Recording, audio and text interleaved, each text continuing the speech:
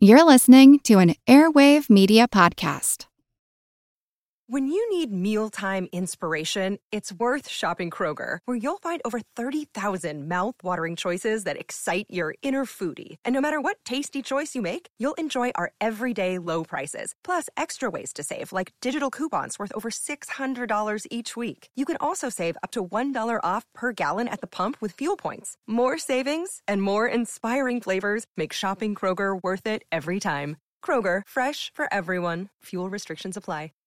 Say goodbye to your credit card rewards. Greedy corporate mega stores, led by Walmart and Target, are pushing for a law in Congress to take away your hard-earned cash back and travel points to line their pockets. The Durbin-Marshall credit card bill would enact harmful credit card routing mandates that would end credit card rewards as we know it. If you love your credit card rewards, tell your lawmakers, hands off my rewards. Tell them to oppose the Durbin-Marshall credit card bill.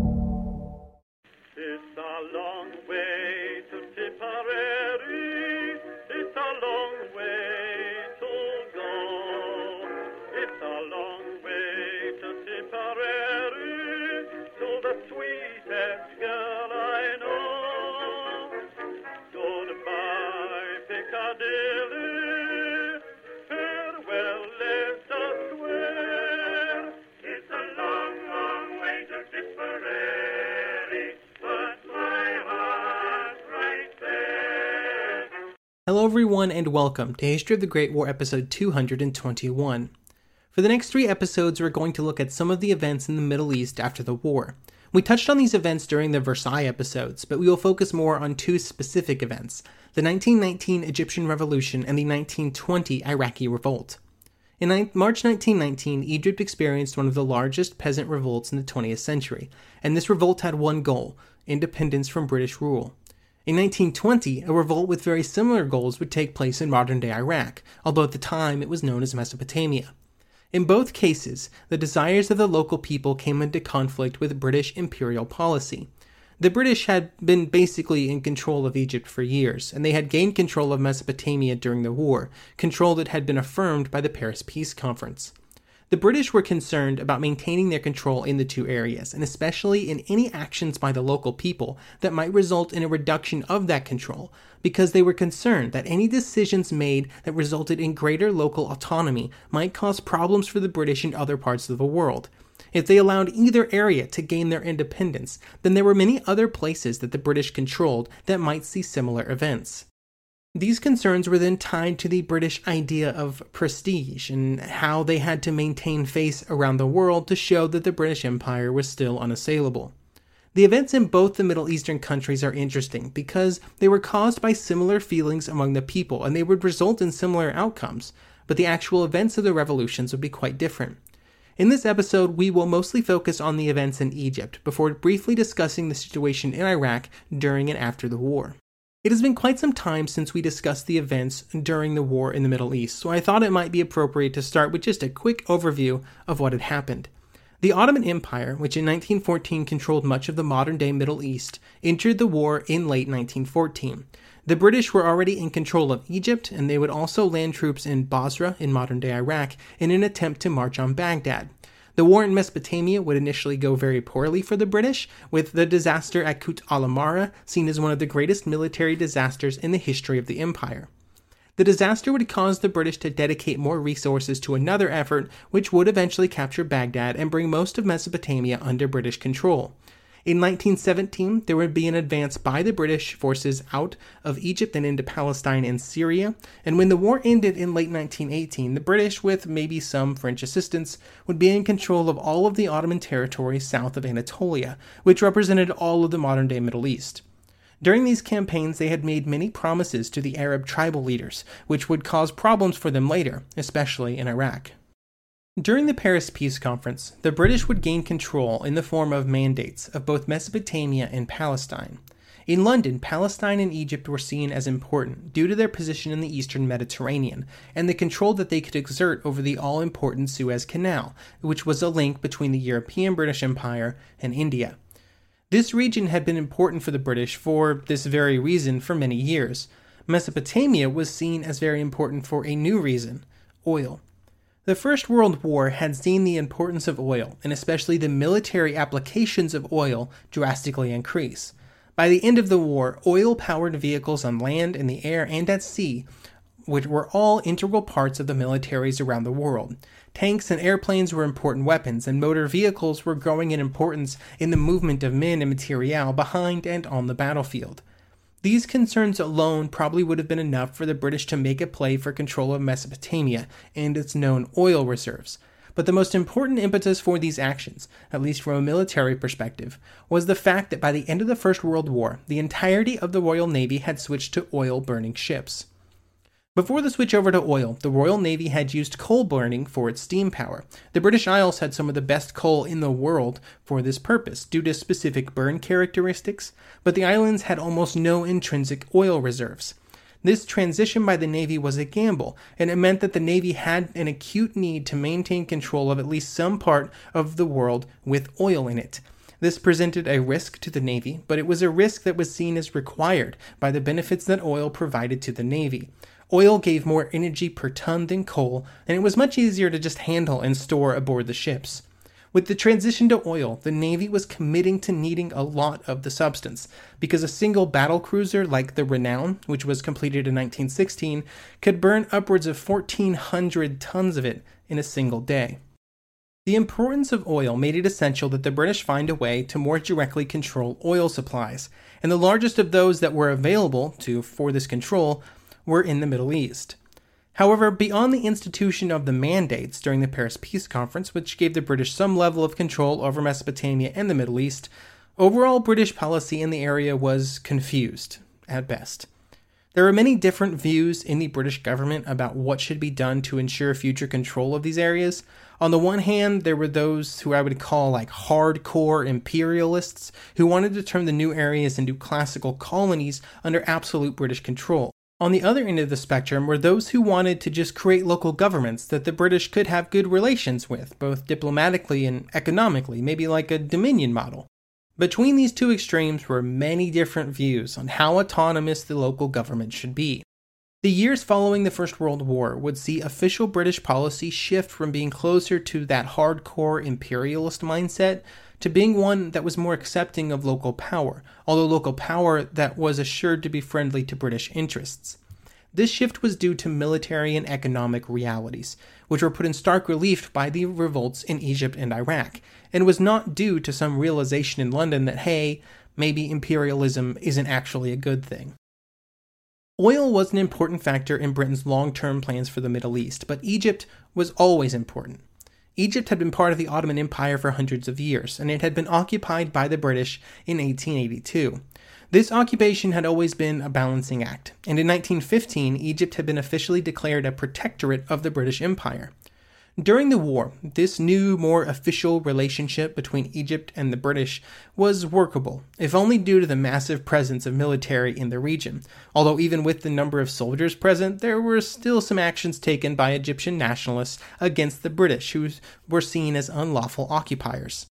After the war was over, on November 23, 1918, some Egyptian leaders approached the British High Commissioner, Reginald Wingate, with a demand for independence. These leaders were representatives of the Wafd Party, which was a group made up of many former Egyptian ministers who had been in power before and during the war. The Wafd Party gained in power during and after the conflict due to the conditions experienced by the people of Egypt during the First World War.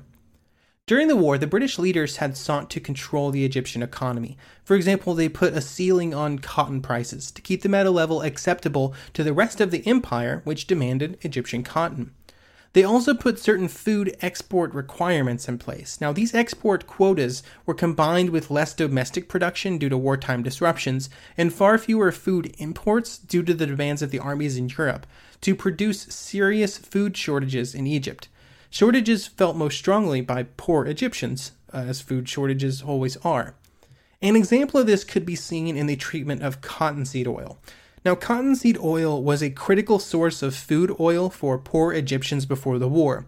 It was what they could afford because it was a byproduct of cotton production, and it was produced in large quantities in Egypt due to the export of Egyptian cotton.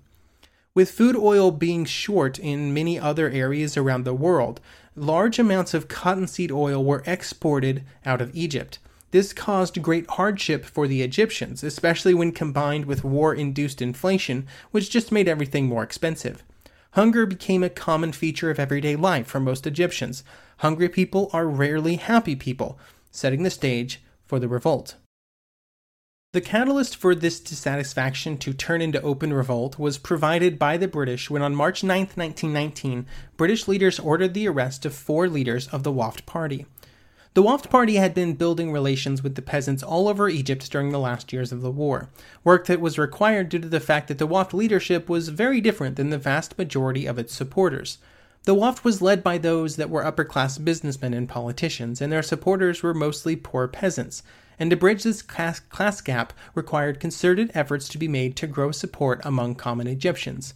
When the leaders were arrested, the fruit of these labors quickly became apparent, and their arrests were seen as a threat to the nationalist movement as a whole.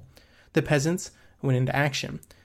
The revolt would begin soon after the news of the arrest spread throughout the country. In the beginning, they took the form of spontaneous demonstrations staged throughout Egypt. These protests were often organized in cafes and mosques and churches all over the country, which had already been hotbeds for nationalist discussions and organizations. Almost all of the groups within Egyptian society were represented in these spontaneous protests. Muslims, Copts, Christians were all protesting together. Both men and women would join in these protests. And when organized protests began a few weeks later, each group would have their own protests, including those specifically designed for women. Over the next month, protests would continue in major Egyptian cities, including Cairo.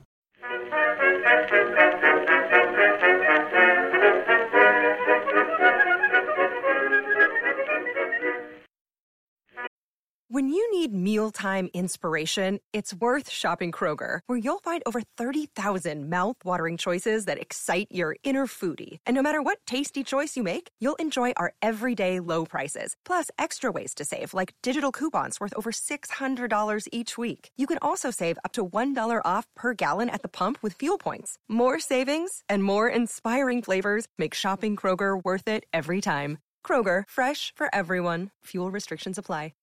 Say goodbye to your credit card rewards. Greedy corporate mega stores, led by Walmart and Target, are pushing for a law in Congress to take away your hard-earned cash back and travel points to line their pockets. The Durbin-Marshall credit card bill would enact harmful credit card routing mandates that would end credit card rewards as we know it. If you love your credit card rewards, tell your lawmakers, hands off my rewards. Tell them to oppose the Durbin-Marshall credit card bill.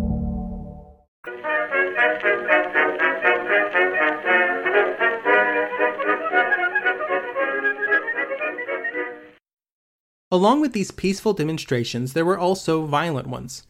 When the demonstrations first started, martial law was declared by the British authorities. In London, when news arrived of the events occurring in the country, General Allenby, the leader of the Palestinian campaign at the end of the war, was dispatched to take over for Wingate. Allenby had experience in the area and was seen as the best man for the job. The primary point of violence against British rule was against communication and transportation infrastructure. Rail lines were destroyed and telegraph lines were brought down. The British answered this violence with violence of their own, and they used this violence against local populations. It became common practice to burn the closest village to any rail network damage that was done. These actions were known to be problematic by British leaders, and there were active efforts to prevent news of the full scale of this violence from being communicated either inside or outside the country.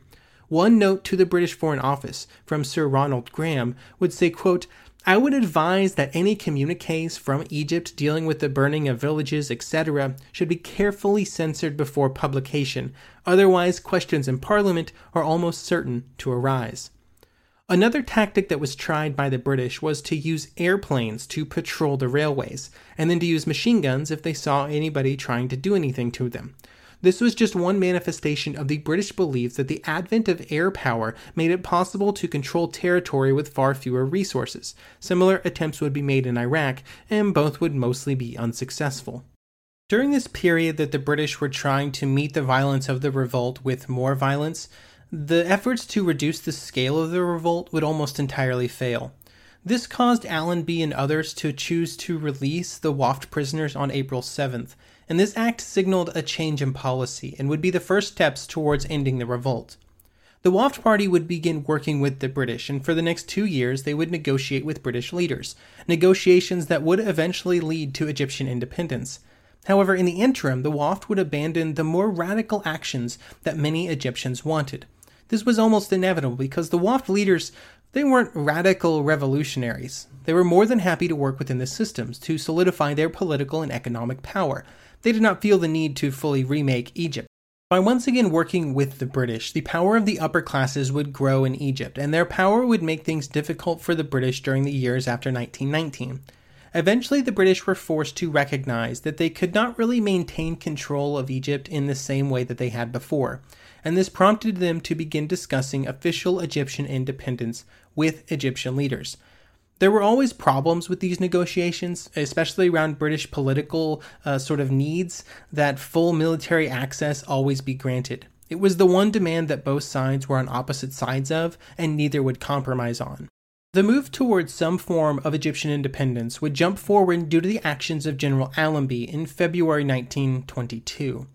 Essentially, being the one on the ground in Egypt and in control during the previous years, he knew exactly how unworkable the current situation was, and therefore he went to London and threatened to resign unless real steps were taken towards independence. This resulted in a declaration on February 18, 1922, from the British government, which officially abolished the Egyptian protectorate, ended martial law in the country, and provided for Egyptian independence in all matters except for British imperial communications, the defense of Egypt, protection of foreign interests in Egypt, and anything to do with the Sudan region. Now obviously, these 4 points are big ones. Just the defense of Egypt implied full military access, and these 4 areas would cause huge problems for British and Egyptian relations until after the Second World War, eventually resulting in the Suez Crisis. But it was still a step forward in Egyptian independence. I like this summation of the results of the 1922 Declaration, which can be found in the Cambridge History of Egypt. Quote, "For the Egyptians, reserved points notwithstanding, the 1922 Declaration was a real achievement. While all of the attributes of sovereignty would be won only after further protracted struggle, administrative control now passed largely to Egyptian hands. But that the subsequent development of constitutional government was severely hampered by continuing British involvement was undeniable. It can be argued that protectorate status had lent clarity and a degree of legitimacy to British action in Egypt, that both occupation before the First World War and the blatant interference after 1922 lacked.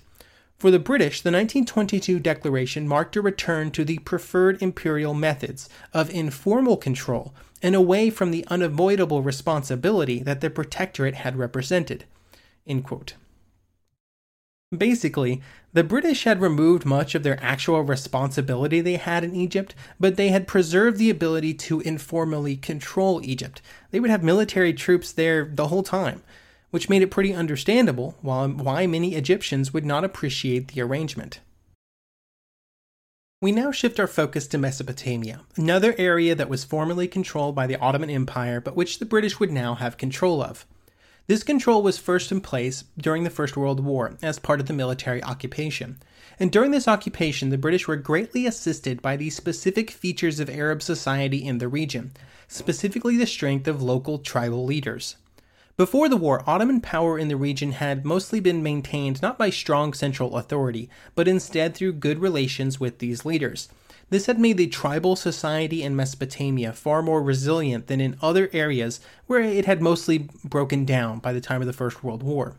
This feature made it easier for the British to gain some measure of control because they could work with these specific leaders, who already enjoyed the support of the local populace.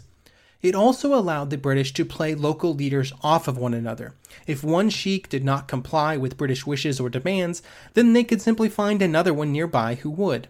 British support for specific leaders would then shift local power in their favor, which made it almost mandatory that sheikhs work with the British if they wanted to keep their position. This was especially critical during the war, since during that period, the British could back up any of their demands with the use of military force.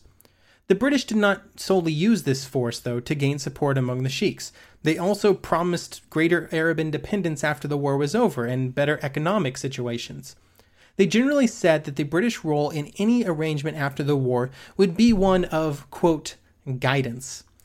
In normal parlance, this would mean the British would take an advisory role, but it meant something quite a bit different in the British imperial lexicon. During the last year of the war, there was a general realization among many of the local tribal leaders that the British control after the war was not going to be what they wanted. These leaders often really liked the Ottoman system from before the conflict, which gave them a good amount of local autonomy.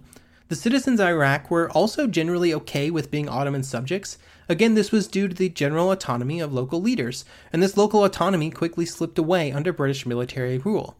However, thoughts on independence from Ottoman or British rule were very diverse in Mesopotamia. This was due to just how diverse the people were there. The three vilayets, which were Ottoman provinces or states that made up Iraq at this time, were very different, and the 3 million people that inhabited them belonged to several different religions and ethnicities. The previous levels of autonomy made these differences more apparent, and the British did not really understand how volatile the relations between the various groups really were, or that there was a growing anger and resentment against continued control of Arab affairs. The one thing I want to make very clear, though, is that the various groups in Iraq, while they all resented British rule, often resented it for very different reasons. Some had economic, others religious, others xenophobic reasons, or countless other possible reasons. And just because they could agree that they did not want the British did not mean that they could agree with what should replace them. As part of British policy in the lead-up to the Paris Peace Conference, the government in London asked the Civil Commissioner of Mesopotamia, Arnold Wilson, to hold a plebiscite. The goal of this plebiscite was to make the views of the people known. It was also made clear in the messages around the plebiscite that it was not the definitive statement about the future of the region. That would be decided at the peace conference. This was an advisory plebiscite, I guess. This was definitely not a completely unbiased one either, and right from the beginning, Wilson took measures to make sure that the correct result was obtained. The easiest way to make sure that this response was what the British wanted was to utilize those leaders that were sympathetic to British interests to influence their supporters. This meant that many upper-class leaders and tribal leaders would be used by the British to bring the vote in their favor. The answer that the British supported was that the 3 provinces would be united under Arab rule, with the subtext being that the Arab leadership would at least be somewhat influenced by the British. Even with Wilson's efforts to stack the odds in the British favor, the response to the plebiscite was actually quite mixed. However, in Wilson's final judgment on the results, he would say that, quote, the majority desired no change of regime. A large minority favored an Arab emir under British guidance and control, and that no name we could suggest commanded the acceptance of even a small minority. This response would be used by British leaders in both Baghdad and London to justify their future actions that the people in Mesopotamia would have some problems with, problems that would push them into violence. Thank you for listening this week, and I hope you will join me next episode when we'll talk about that violence that occurred in Iraq in the summer of 1920.